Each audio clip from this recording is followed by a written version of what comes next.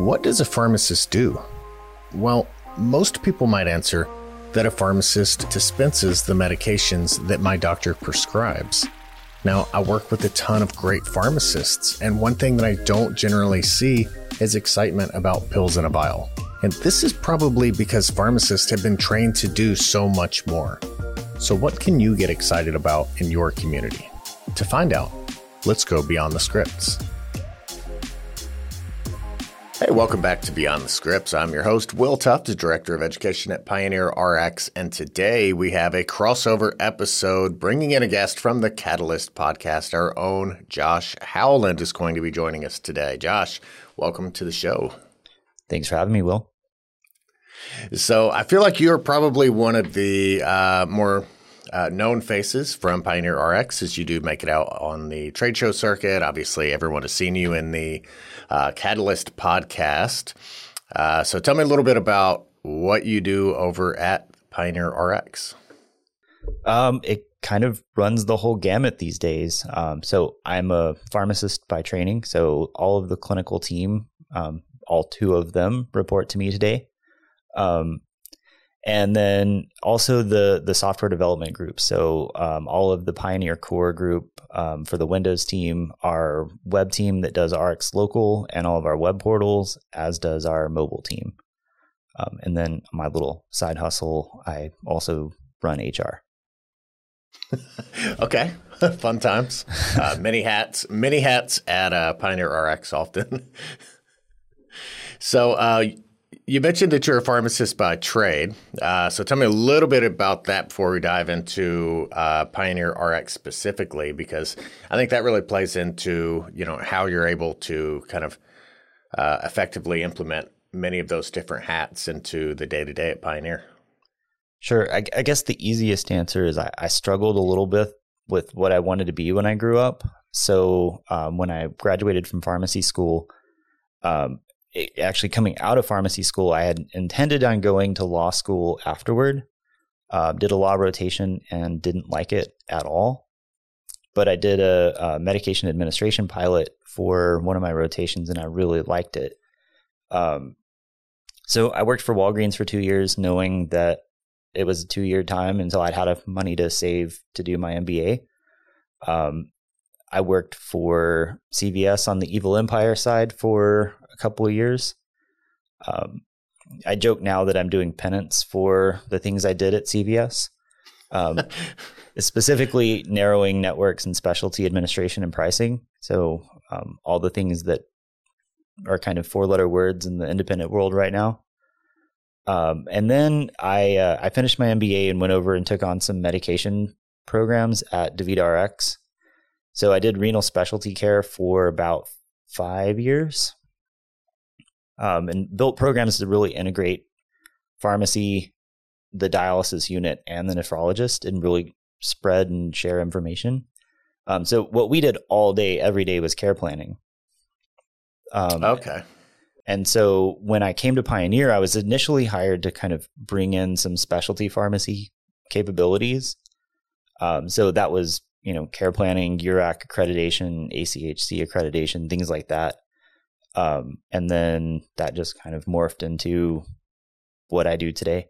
Nice. Okay. Well, that makes a little bit, that kind of connects some dots, makes a little bit of more sense there in that background where you actually got to see the chain retail side, but then also, have that really kind of insider look at how those chains are kind of working, both sides of the industry there to their benefit. Unfortunately, not to the benefit of all pharmacy. But then going into, that care planning. So at that stage and kind of, I guess the evolution of pharmacy was the term care planning in existence at the time, or was it called, is that a fairly new terminology? So for pharmacists, it's fairly new. Well, for retail pharmacists, it's fairly new. Almost every medical profession on the planet's been doing some type of care planning for as long as there's been a profession. I mean, if you think about it, you don't really, your doctor doesn't say, here's your care plan, right? When you go visit your doctor, they find out what's going on. Then they kind of give you a diagnosis. Cool, you've got a sinus infection. I'm going to give you antibiotics for 10 days. Take them. And if you don't feel better in 5 days, call me back, right? That's basically them summarizing their care plan for you. And when you're in a hospital, nurses have, prior to their shift, they do a handoff from, the night shift to the morning shift. That nurse will kind of go over all of the patients in that wing, what they've done, what's going on, what the next step, what's expected of those people during that day. That's transitioning the care plan, right? Occupational therapists do it, dentists do it. And to a degree, pharmacists did it all along. They're just really not used to documenting it at all. And more importantly, they're not used to sharing it. In a hospital, you have nurses handing off to doctors, doctors handing off to OT, PT, whatever.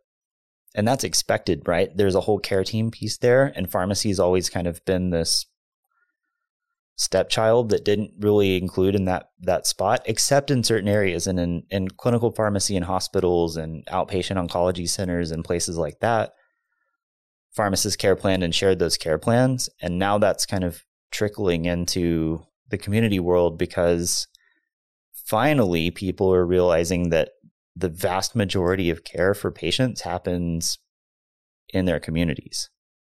Sure. Yeah. I mean, it makes sense. And anytime you talk to an independent pharmacy, they're going to share that same sentiment that, it is kind of an antiquated view of the pharmacy to see that as dispensing. And so for within the care plan, for that to be a vending machine, basically for their prescriptions, seems like really, really underutilizing that role, because they are so accessible, but then, B, it's definitely kind of that shift in mindset where, if you're not going to be a source of, dispensing only, then you need to be more involved somehow.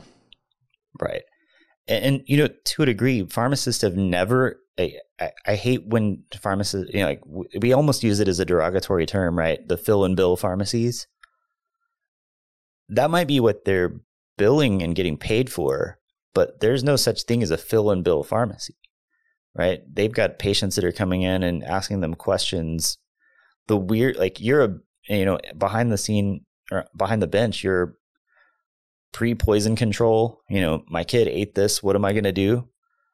I've had a bag of hair handed to me that was clearly full of lice, and they're asking what's going on. You get all these weird things in triage that, right? Yeah, sure, you're dispensing pills, but you're doing all this other stuff. And pharmacy's been just abysmal at both marketing their skills and documenting what they're doing, and being able to give that to other members of the care team. Yeah. It's kind of funny when when I think back, I can't really recall any pharmacists 10 years ago, 5 years ago almost, referring to themselves as a clinical pharmacist. And that phrase in itself kind of implies that some pharmacists are not clinical or do not have clinical training. Right. Which seems to be really underselling the skill sets and the role that could be performed. Yeah, and I think it may even be Amina when she was talking about people referring to a clinical pharmacist and not. And she said there's no such thing as a not clinical pharmacist, and she's right. I worked renal specialty pharmacy. That sounds cool. The only difference is I dealt with about 10 drugs, and that was about it, right? Really complicated patients. All of them were on the same 10 to 15 drugs. Cool. There's a difference between being a nephrologist, a specialist, and a general practitioner. Most pharmacists are general practitioners. That's it. Good. That's where you need most of your healthcare, and you need most of your pharmacists to be really well versed in the top 400 or 500 drugs that come on the market. And that's exactly what you want them to be doing. Yeah. So the irony there is that the, kind of adaptation of care planning into the retail pharmacy space, I think, most of that, even just a couple years ago, was kind of centered around even a lot of our infrastructure for care plans in the beginning was focused on that specialty medication, because that's where all of a sudden you had to have things documented a little bit differently. Like you said, the URAC accreditation would require these specific steps, and you just had to be able to document that. But really, it's kind of grown so far outside of that at this point. It's been a buzzword at trade shows, for a long time. And I think there's still a lot of ambiguity about what that means in the retail space. Yep. It's funny. I came to Pioneer a little over 6 years ago now. And then at my first Connect, I didn't speak, thankfully, because I had no idea what I was doing. At the first one, we'd had about 12 months of kind of that initial planning, and we got up on stage and said, care planning's coming. Here's what we're going to do. This is what it's going to look like. And probably 200 of the 300 people in the audience looked at me like I was completely out of my mind. And then you kind of skip forward to about 3 years ago, and about half of the audience is like, yeah, I kind of see the point, but I'm not going to do it until I get paid for it. Right. And then this last year, there's like 800 people in the audience all saying, I do care plans. Right. So you're kind of starting to see that evolution of, it's not a fringe or a niche thing anymore. It's what independent pharmacies do, because that's what they're going to be able to do to go to talk to payers, manufacturers. Anybody who will listen to them about what they do is going to happen through a care plan, and not through these magical data feeds and integrations that don't exist today. Yeah. Yeah. So, I mean, you see that pushback anytime you have a change in a landscape. So with MedSync, with immunizations, pharmacies didn't all provide immunizations. And now, independent pharmacy was really the kind of, saving grace during the pandemic. So, a service they didn't even offer 15 years ago, 25 years ago, I guess. But, a service that wasn't even offered, and a career span that's memorable, put it that way, to, really being the front line of defense and a global pandemic's kind of amazing. But you see that same pushback with, MedSync 10 years ago was something that not everybody did. And do we want to change? Change is hard. And now it's, I can't imagine trying to offer any kind of enhanced services without that strong foundation. Yeah. And in 2008, when I graduated, I was one of the handful of pharmacists in the Dallas area for Walgreens that immunized. And at the time, it was a traveling group of us, and we do clinics all over the Metroplex. And then by the next year, it was, if you're a pharmacist at Walgreens, you're a vaccinator. And so it went from having extra people on top of your staff to immunize and vaccinate, and then your regular pharmacy staff to do the dispensing. By that next year, it was, okay, now you're dispensing and vaccinating, and we're not going to give you any more people. By the next year, it was, you're dispensing, vaccinating, and we're not giving you any more people, and we're taking away hours, right? And independents kind of had that downward pressure as well, and they didn't get more staff. They didn't get better reimbursement. So I think you're spot on. The reason they can do those things and do them well, for the most part, is better efficiency, and that's MedSync, right? Like I still firmly believe that you can't adequately do care planning if you can't do or won't do MedSync. Yeah. So want to dive into care plans a little bit more. How does a care plan differ from maybe something like a tip from Outcomes? So is there a difference between an MTM and a care plan? Kind of, I guess, process wise, it seems like there's a whole lot of overlap But are they the same? Could they be the same? Can they be handled the same, I guess, as far as workflow? So yes and no. So I'll throw out my hot take of the hour and tell you that I think traditional MTM is pure garbage. Like for the most part, medication therapy management is what pharmacists should be doing, right? I don't think anybody questions that. But it has to be timely, right? So if I'm going to do a med reconciliation on you, what's special about October? Nothing. You're 2 months from your plan running out, and you have to have it done once that year. So it's not meaningful, right? If you didn't catch all the drug interactions that you saw for that patient between January and October, you've done no good. All you're doing is billing for that $50 that's required on the Medicare Part D plan. At its core, if MTM was what it should be, it would look a lot more like care planning, right? Same thing with MedSync. You talk to a patient every month, you identify a problem, you document the problem. That's care planning. If you do a tip, for the most part, the tip is just there's a less expensive option, or the patient's not taking the medication correctly and you're just doing a therapeutic interchange. Pharmacists do that all day, every day, Monday through Friday, sometimes on the weekends.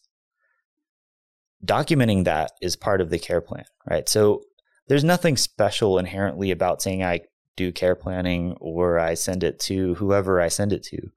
The special part is being able to document the things that you do that are clinically relevant and timely for a patient when they're done, and the ability to share that with anybody else that can accept that care plan. That's it, right? Just documenting what a good pharmacist does every single day. Yeah.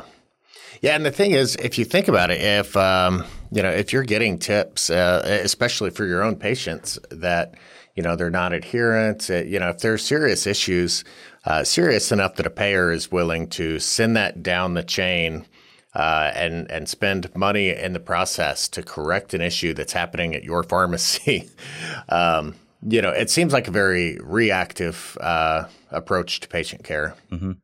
I mean, and the positive part about that is it shows that payers care about those things, right? I mean, having an adherence of 80% may or may not be a good measure of if the medication's working, right? If you take the medication 30% of the time and it works, who cares? If you take it 90% of the time and it doesn't work, you need to be on something different. But what the point of it is there's clear information that patients who take their medications and they take them correctly have better outcomes. And so payers are clearly incentivized to pay for services that make sure patients take their medications on time and correctly. It just so happens that right now, MTM and tips are the way that that's their easiest avenue of getting that done. And so if we can give them better avenue with better results, they'll clearly go that path, right? I mean, if I could fix your problem in January and you have 11 months of adherence beyond that, that's better all day than fixing your problem in October and having 2 months until you're on the next plan. And unfortunately, insurances are incentivized to see people as being humans from January to January.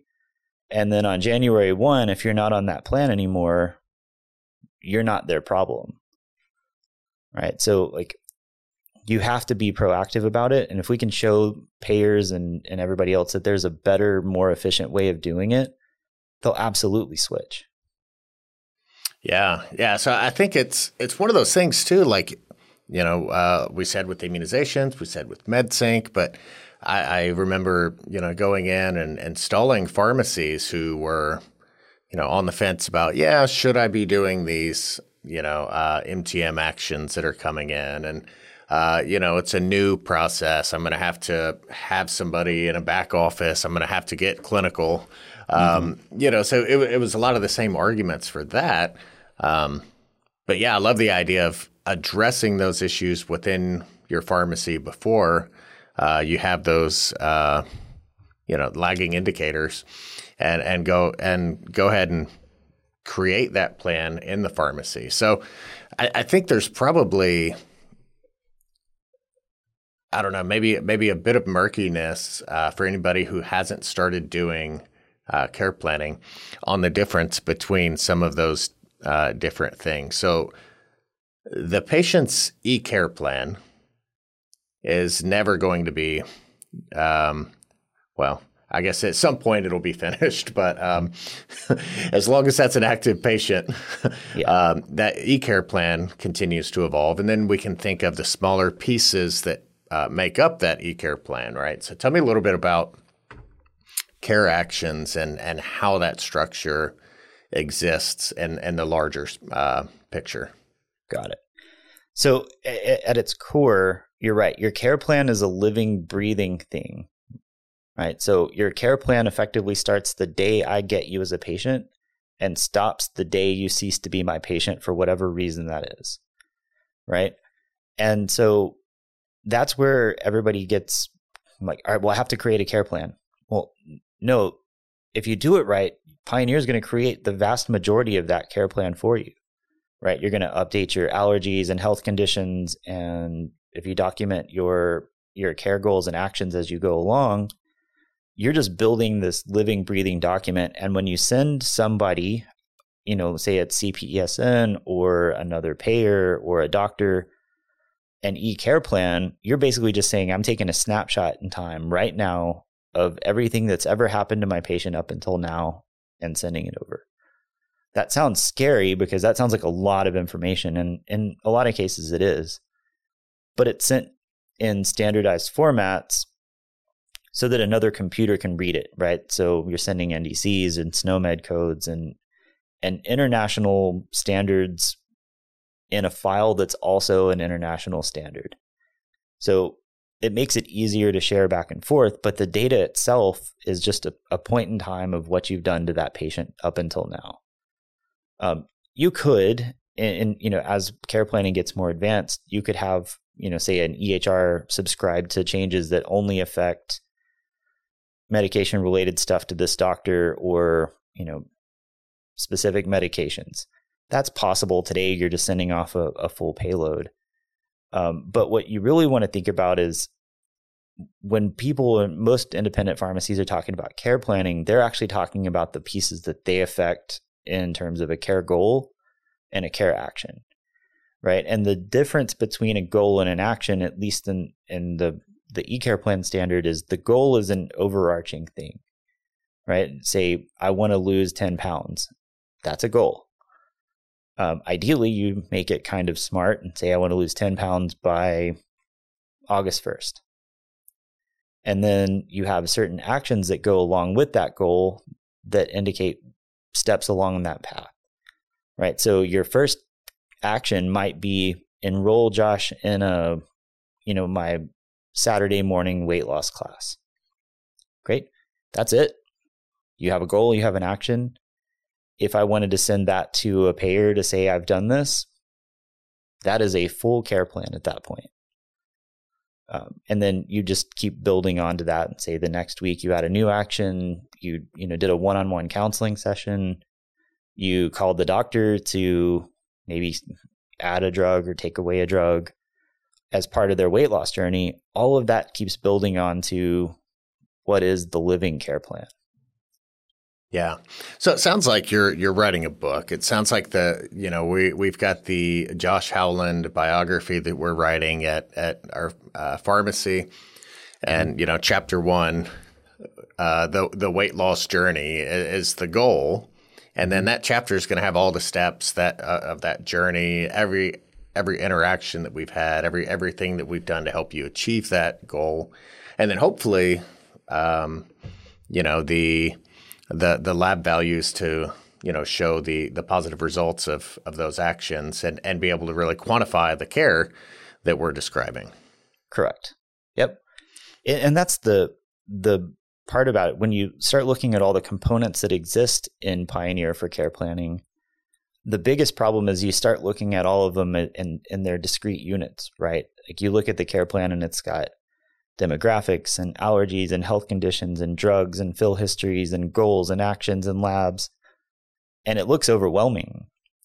But the only part of that Pioneer doesn't build on its own is you describing the actions, right? So the outline's written for you.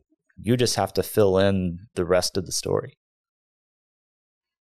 Yeah, the rest of the story so often is, where that magic of independent pharmacy lives, where you have the pharmacy who's spending time, who's going to the patient's house to talk to them, who's pulling them aside and having a consult and reviewing their medications or talking about their monthly MedSync cycle and answering any questions. But so much of that, like so much of the magic that happens just kind of disappears into the ether. If it's not documented, it didn't happen, I guess. Right. And one of the things that I think is actually easier for a lot of independent community pharmacies to do in care planning is that they do spend a lot of time with their patients, right? I mean, imagine what care planning would look like when I was at the bench at Walgreens. My store filled about 700 scripts a day. My care plan would be gave Will drugs, done, right? I might have done a little bit of counseling in the drive-through, right? The bare minimum to get me by without getting in trouble from the state and me feeling good about remaining a pharmacist. And it's similar. I had a journey where I had a good doctor. They sold their practice to a large hospital health system here in Dallas, and scheduling with them was rough. And you get about 10 minutes with the doctor. There's not a lot of real communication and planning going on at that point. I switched over to a concierge doctor, which would basically be the equivalent of a good community pharmacy. And, spent 45 minutes talking to the doctor about where I was, what I was trying to do, where my health was. Luckily, I was in good health. So it was mostly about how to maintain and, I'm getting older to make sure that I'm maintaining my health rather than declining. And the type of communication that you get from that and the follow-up summaries, that's what builds a good care plan. And so independents, where we've always been saying independents provide better clinical care. Independents provide public health. They do all these other things with their patients. The care plan gives you the ability to tell that story in a really compelling way. And then, you could look at a payer and say, well, if we have 10,000 Pioneer Red Cell pharmacies doing care planning, look at the results that you get. And here's why, right? You can't argue that this is not the result of fast, easy, cheap drugs. This is the result of a relationship between a pharmacist and their patient. And that's the only thing that's different in that system. If you can do that, why would you not care plan? Yeah, for sure.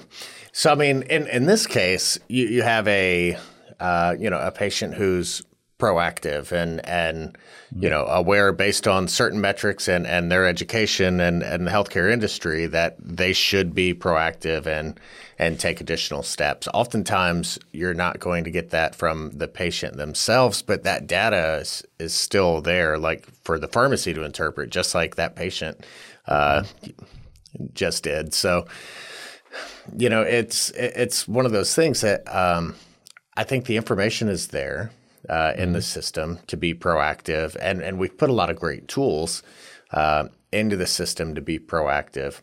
And so, how can a pharmacy then take that next step and say, I'm going to be proactive and kind of connect those dots? So the first thing, and I think you and I both tell probably hundreds of pharmacists every year, you have to do MedSync first, right? You absolutely have to change your workflow so that you have the free time to be able to think about something besides what's on fire. And MedSync is without question the first step in doing that. Right. The next easy step beyond that is we built a care plan that works around the Pioneer Rx MedSync process. So you turn that on, you start getting in the habit of putting good sync notes in. I probably talk to a couple of pharmacies every month that say, I don't want my sync notes to go directly from the sync cycle into the MedSync care action. And you ask why, and it's because those notes aren't clinical in any way. They're, knock 3 times on the back door and run, right?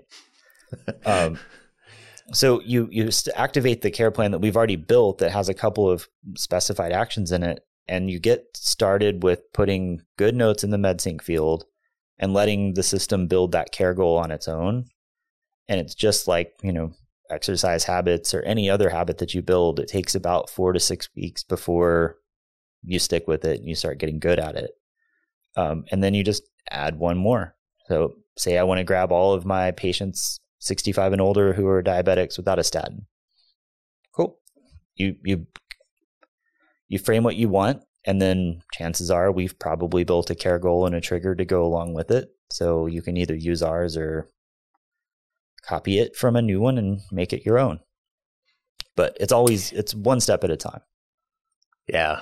Yeah, I think that first step is the most important in any journey, but especially here because it's such a buzzword, and B, it's the same challenge that we see again with all of the other examples of change we've talked about.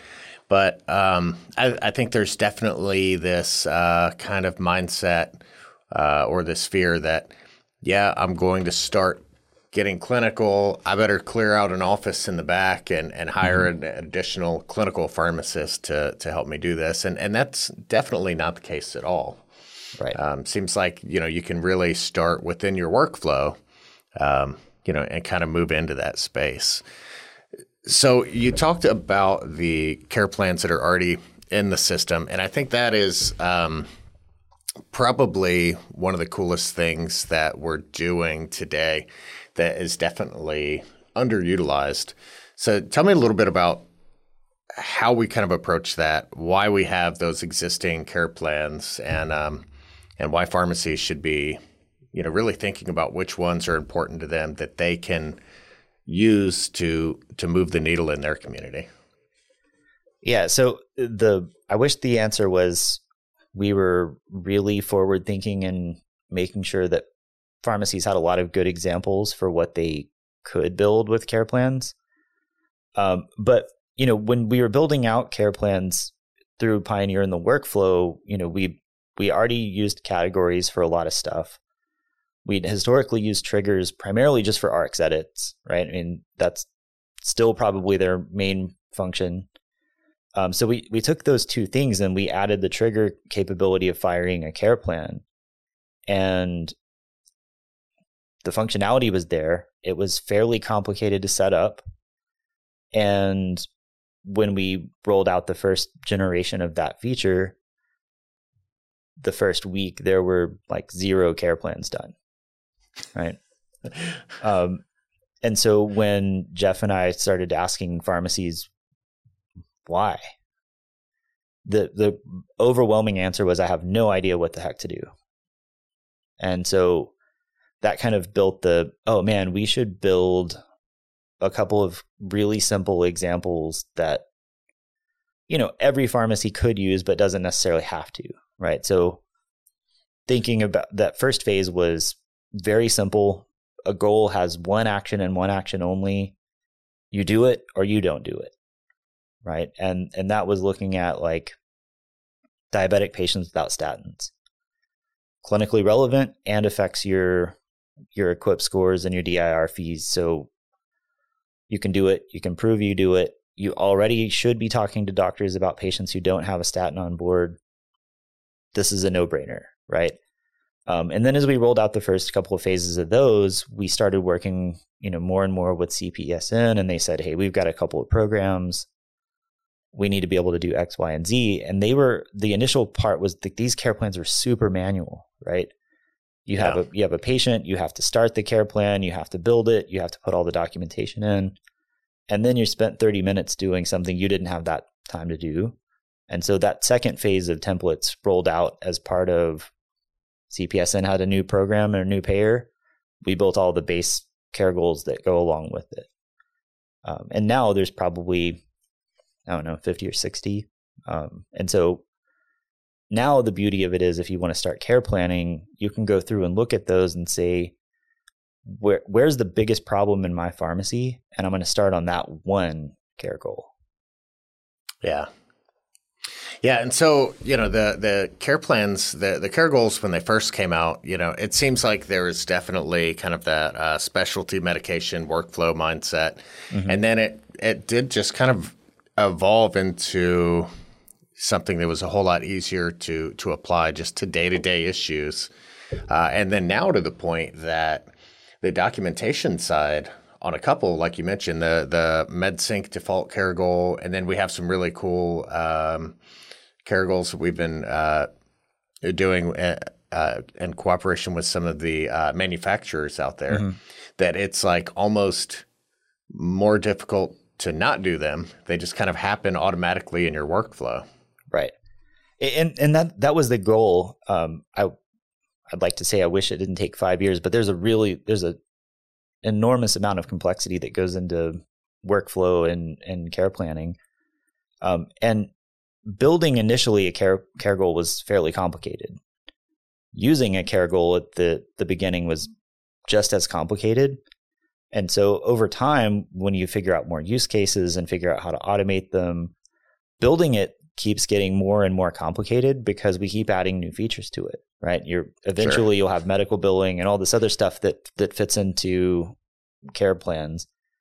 But because we know more and we've spent a lot of time figuring out how they should and can work, building them is hard, using them is incredibly easy. So for things like MedSync, where we know thousands of people use mostly the same process, we can automate 90% of that. Where we build programs centrally working with, payers, we know exactly what they need and what type of information they're looking for. And so we made those where you can't skip them because it takes you longer to skip it than it does to actually do the work. And being able to document that work, obviously gets you paid. So that's part of the vision of build it is complex. Use it is so easy a caveman can do it.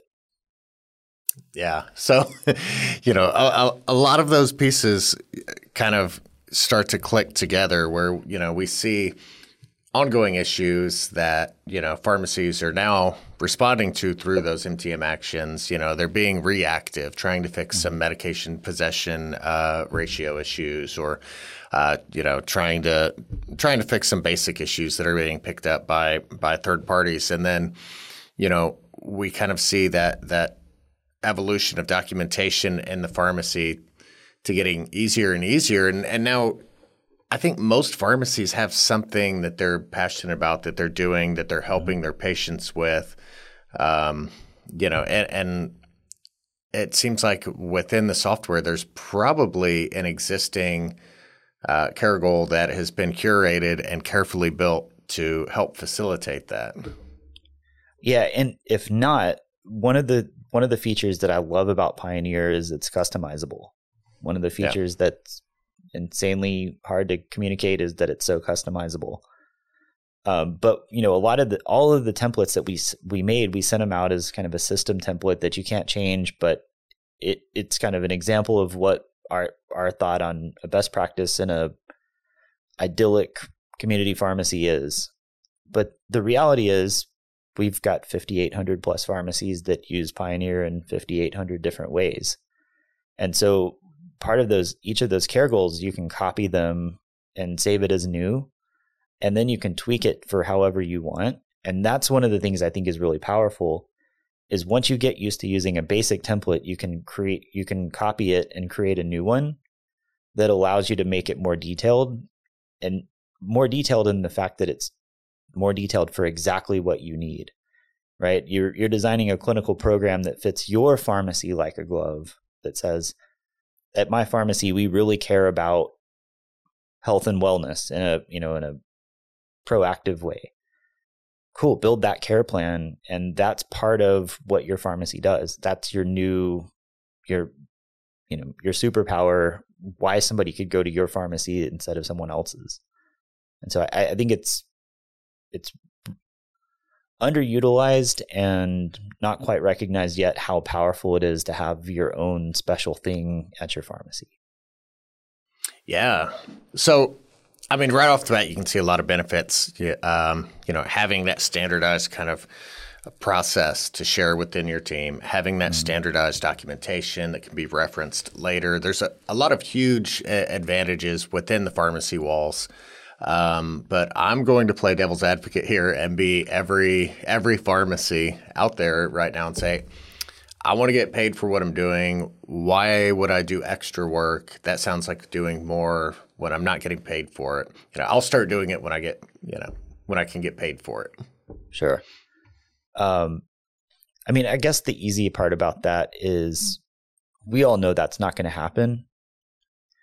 Like if you don't do the work and you don't prove that you're doing the work, no one will ever pay you. So in that scenario, the answer is, okay, cool. Then you're never going to get paid to do it. Right. And if that's the answer, independent pharmacy will be in a lot of trouble, right? Logistically, no one can compete with the Walmarts and the Amazons and getting packages to you fast, cheap, and next day, right? You also don't own 9,000 pharmacies, a PBM, and a health plan. So you can't control reimbursements and you can't control all these other things. So I'll do clinical services when I get paid for them. What you're really saying is I hope that the other 20,000 pharmacies that are independent in this country do that and you can tag along. Yeah. Because if too many people say, I'm not going to do this until I get paid, then nobody's going to get paid for it. Yeah. I mean, it's really hard to, ask payment anywhere, especially, in the medical arena where everything is standardized and coded for, ask to be paid for services that are not documented and, coded. Well, so, and for probably worse, pharmacy has built a reputation of being immediately accessible and free. And that's the perception, right? Like you would never walk into your doctor's office on a random Tuesday at 2:00 in the afternoon and say, hey doc, what's going on with this? And show him your arm, right? Never happened. Right. Not for free anyway. And so pharmacy has this perception of quick, available, and free. In order to change that perception, you have to do something different. And part of that difference is being able to document what you've done and then measure the success of what that means, right? You may still not necessarily charge patients to come in and talk to them about, smoking cessation or whatever else, but you should be able to prove to their payers that that service is worth a lot of money, right? Smoking cessation, paying a pharmacist is infinitesimally small compared to treatment for lung cancer, right? And so if you can measure that and report all of that back to a payer on a bigger scale, and that's been a big problem for independent pharmacy for a long time, is when Bob's Pharmacy goes to talk to the payer down the road and says, hey, when your patients come to me, they get better. And the payer says, I believe you. That's great. You can serve 1,500 of my 200,000 patients. It's not scalable, right? Right. So what, a group of pharmacies that use Pioneer and care planning, or, now even RedSale and care planning, you can go to a payer and say 10,000 pharmacies that can serve, 150 million Americans can do these things and do them well, and they're worth X dollars. That changes the game, right? And you just can't have people saying, I'm going to opt out and I'll do this when I get paid. Yeah.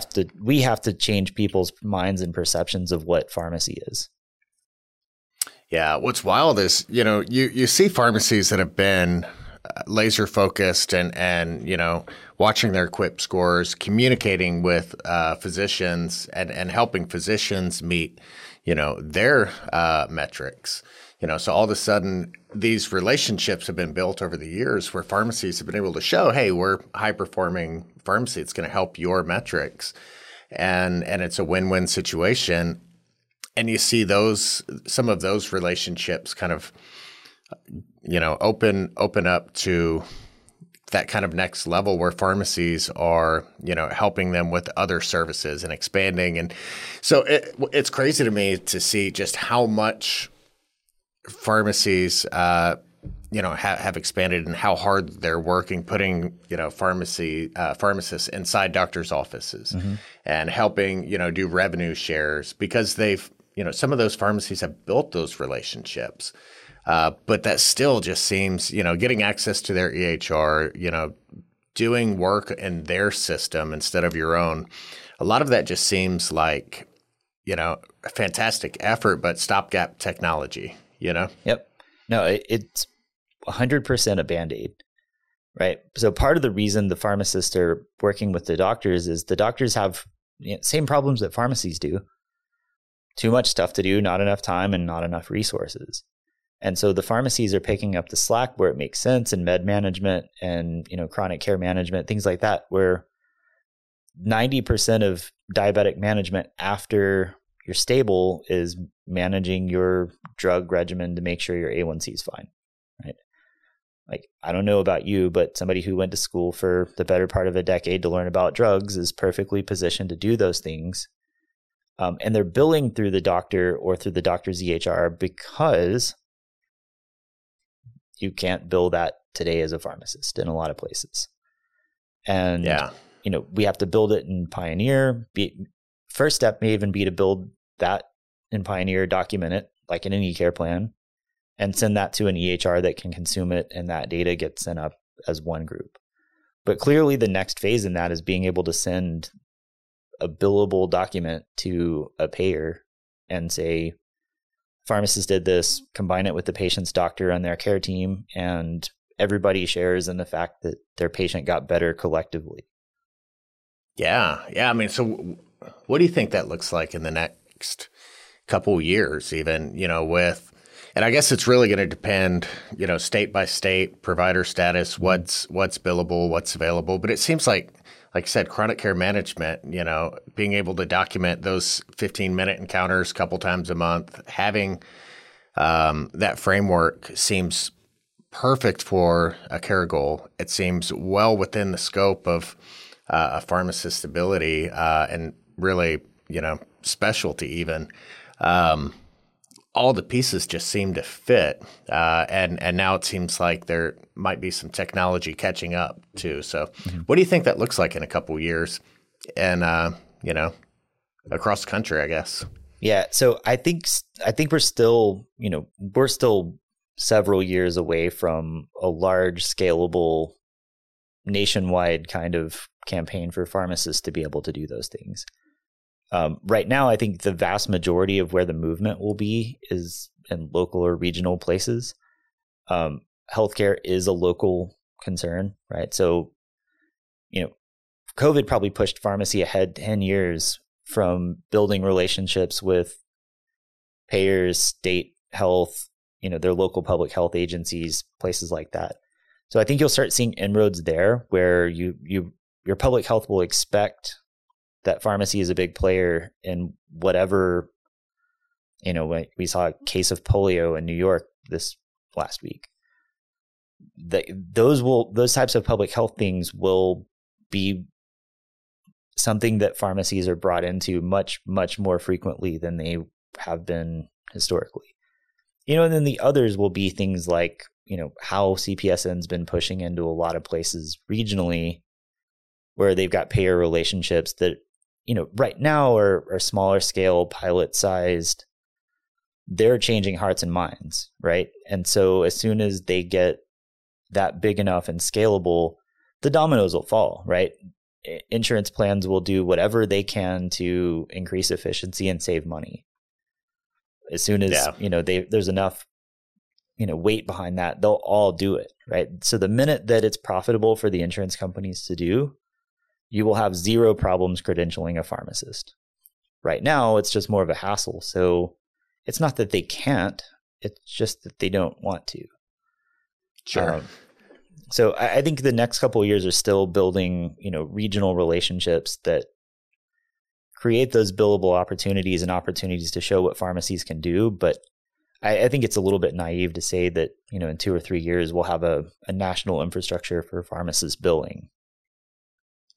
Yeah, but no, I mean, even today we see some of those opportunities arising with, CPES. And again, like you said, really, providing the data that's necessary, to change those hearts and minds, saying, hey, look, here, is this group, here are the results, here are the e-care plans that have been submitted. So I feel like in any change, that's a huge part of, providing the momentum to make that change possible. Right. And to a degree, up until today, hopefully this ages really poorly, pharmacies have not really had any kind of tools to bill medical claims and services that were not specifically related to a drug. Right? So like we can bill for administration of a COVID vaccine. Cool. It gets a little murkier when you try and bill for, diabetes self-education. You kind of have to fudge the current system to be able to bill it through a pharmacy claim, a normal BIN and PCN, and transform it into a medical claim. So pharmacy really needs to be able to adapt to, how an EHR bills services, right? So you're never going to get away from dispensing a drug, but you have to think about billing of the services differently than you do about billing the drug. And so it's one of the things that's really exciting about buying Transact is it gives us the ability to learn together how that works. And so when the tools are there and they're easy to use, again, insurance companies will do what's efficient and saves them money. That's one of the tools that will help us get to that point. Yeah. So the Transact RX is a fairly new announcement with the Red Sail Technologies acquisition, back in June, I guess. So yep. Super fresh. No new features rolling out this week on it, but like the possibilities for the future seem really exciting with that. Yeah, I mean, early on, the biggest win will be, because we're owned by the same group now. You can really start to figure out how to tie things in better, right? One of the scariest things about medical billing today for pharmacies is that it's not real-time adjudication, right? Like we can blame PBMs for a whole lot of things, but one of the kind of superpowers that we have because of that, and if they'd stayed in this bucket, they would be heroes and not villains. Real-time adjudication in pharmacy is amazing, right? It would be amazing if you didn't lose money on stuff, but it's amazing that you can see in real time if it's covered, how much is covered, what you're going to get paid for it, et cetera. When you get into medical billing, it kind of goes into this black box, and then sometime between 3 and 8 weeks later, you may or may not get a check for it. And so, one of the things that you have to do and you have to do well is reconcile that. So like, with real-time adjudication, if claims rejected, right then that it was a billing error for quantity and day supply. You update it, you send it back, you get it paid. With medical billing, you have this revenue cycle that's extended, multiple weeks out. And so being able to track what you're going to get paid and when is vitally important. And one of the things that I think Transact does well today that together will do even better. Nice. So how, I guess it's still early in the picture, but like, what do you think that looks like in normal workflow for a pharmacy? So, I mean, one of the cool things about the care goals now is that those have been implemented into normal workflow. So when you're working on that patient, while you're talking to that patient, or while you're planning the MedSync pickup appointment, you're able to address a lot of those goals and move those care actions towards completion of the goal. Like, where do you see, the billing element being implemented into that? Does that go out with a claim? Does that go out with an e-care plan submission? And where's that even go? So I think if, I guess, again, if I do my job the way I want to do it, at the end of the day, I don't want a pharmacist to have to think about where the billing is going, right? I mean, today, the thought process is I put in the BIN and PCN on the patient's third party, and every prescription I bill after that, I don't think about it, right? It goes. Obviously, with secondary things and coupons, you have some edge cases that you have to pay attention to, but the bulk of the thing is you hit F12, a claim goes away, and in an ideal world, a paid claim comes back and you make a good margin off of it. So that's the goal with Transact in general, right? If I have a product, I bill it. I want to bill it to the place where I'm going to make the best possible money from it. And so, for example, for a vaccine, you may bill the product to the PBM and you may bill the medical insurance for an administration fee. I don't want you to think about that.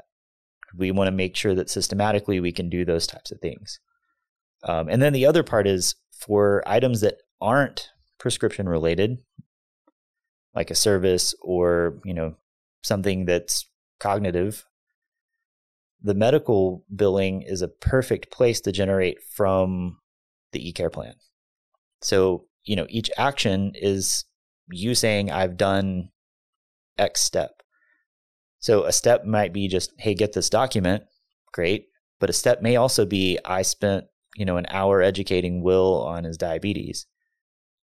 Cool. Now I have an action. I have a duration. All I need to do is attach a CPT or a HCPCS code to that, and I can send all that clinical documentation up and transform that into a medical claim. Now, I made that sound a lot easier than it actually is, but that's the dream. Yeah.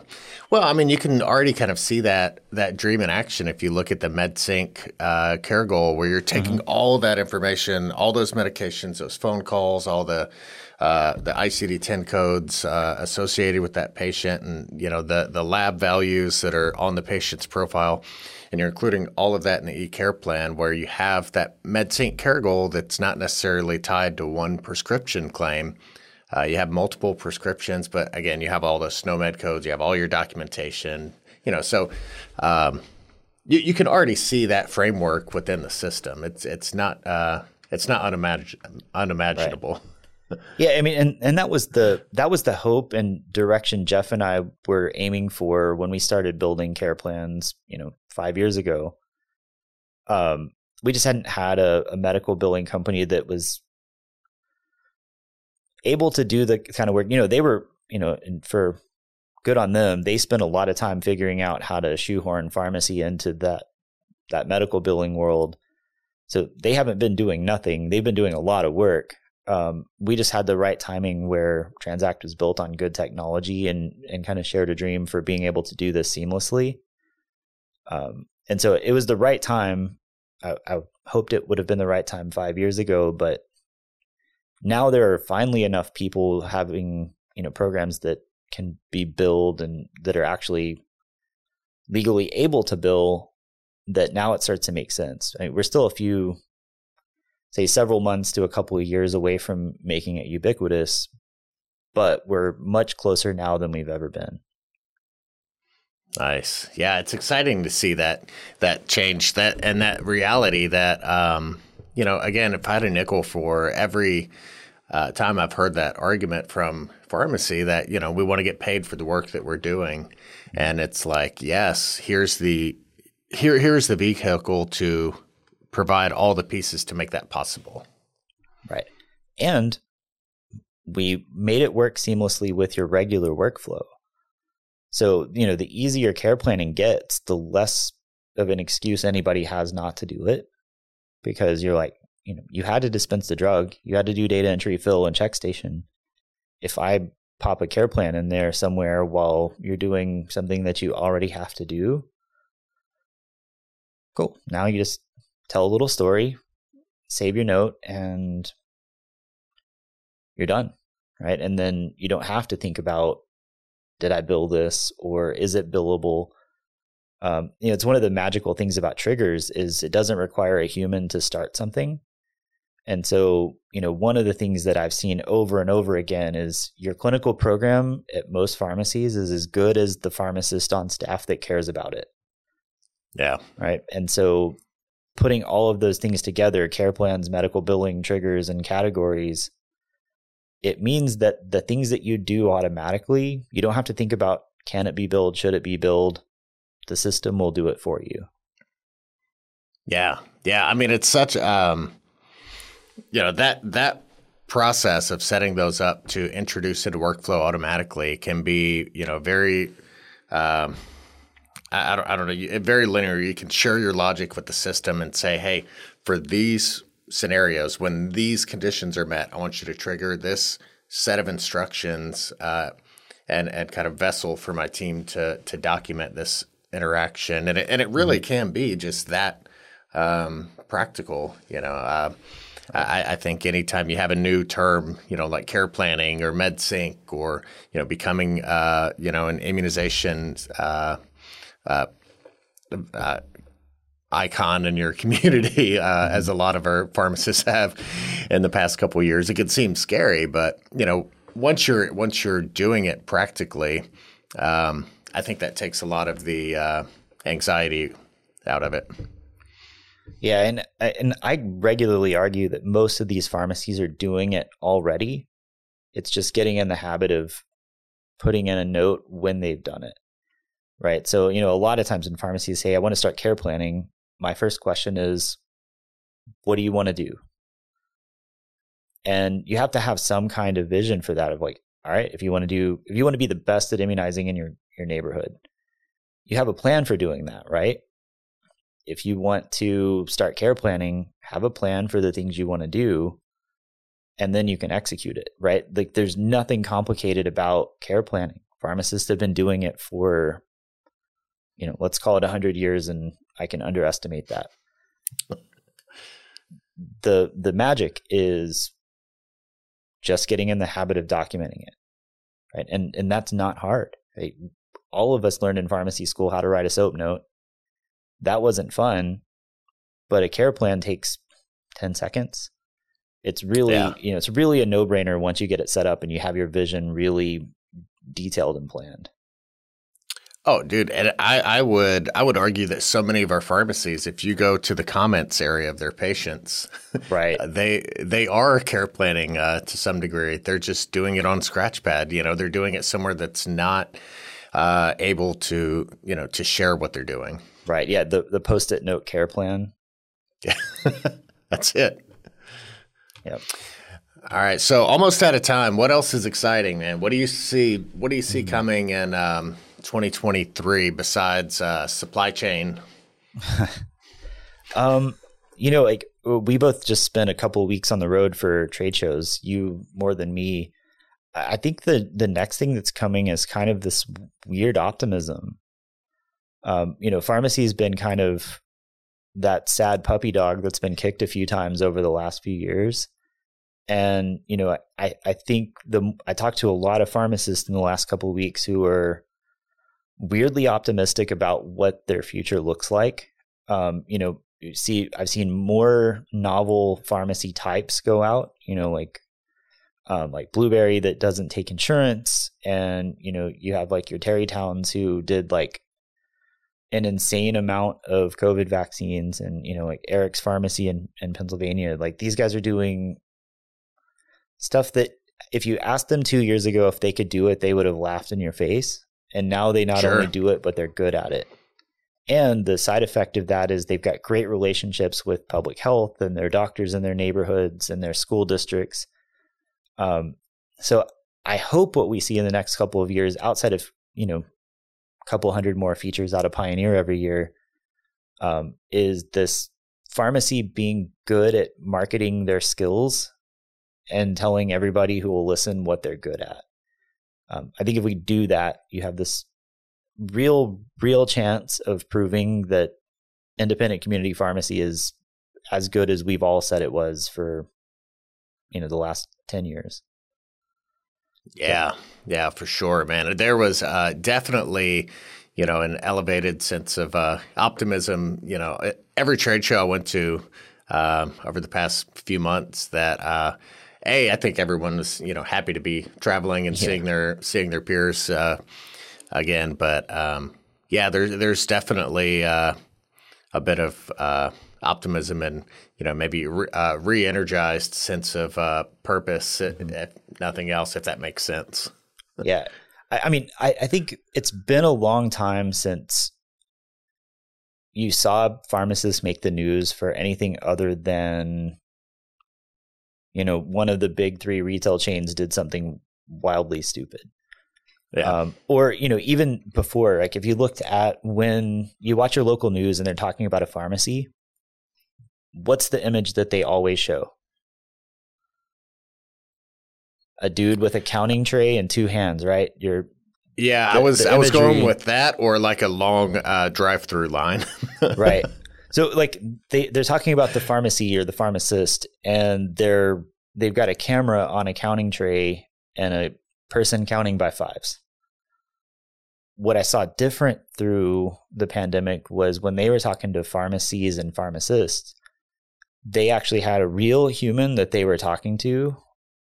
We saw hundreds of those on, Facebook and LinkedIn for pioneer pharmacies that were like a real person talking to a news anchor and not showing a counting tray.